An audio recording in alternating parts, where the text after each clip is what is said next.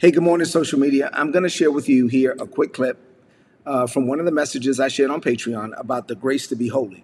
God has given us the grace to be separate, to be holy, to be different. We're in this world, but we're not of this world. People should see a distinct difference in you because you are a child of the Most High God. Check out this clip. If you want the full message, check out our Patreon, patreon.com/Rick Pina. God wants you to relate, but not assimilate. Let me say that again. God wants you to relate, but not assimilate. Jesus was around sinners all the time, but he did not change to them. He did not assimilate to who they were. Jesus lived a godly standard, and then he waited for people to change to him. They always changed around him. He didn't change around them. So don't succumb to the peer pressure to live like the world. You should never succumb to the peer pressure to live like the world.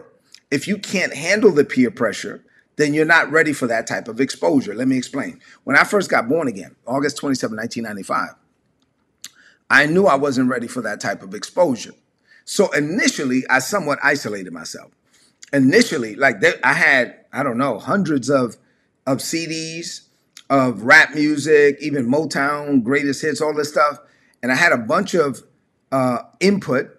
I had relationships, I had connections. And when I got born again, I was so serious about changing that I did initially disconnect myself from everything. I took all that music, I threw it away. I was part of a fraternity. I severed that relationship because I was around them and they were calling me brother. And I was like, we're not brothers. And I'm telling you, I'm not saying that this was right. Now I can impact the world in a different way, but I'm more mature now. As a baby Christian, I wasn't able to handle that type of peer pressure, so I disconnected myself from it. So initially, I did isolate myself from the world to grow, I wanted to learn, I wanted to change, right? Romans 12, 1 and 2, the word there transformed is the word metamorphosis, or metamorpho in Greek. And I wanted to change from that caterpillar into a butterfly before I could go back into the world. And so I wasn't ready for that type of exposure. Now, all these years later, I can go back.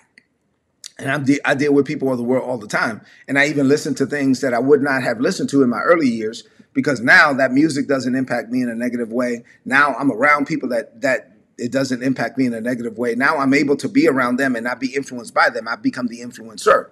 But there was a point in my life when I couldn't. So if you can't handle it, then you may need to separate yourself for a season.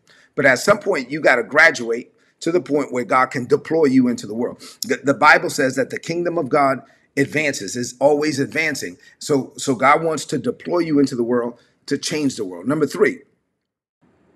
All right, that was a quick clip. Once again, if you enjoyed it, check out the Patreon, patreon.com/Rick Pina.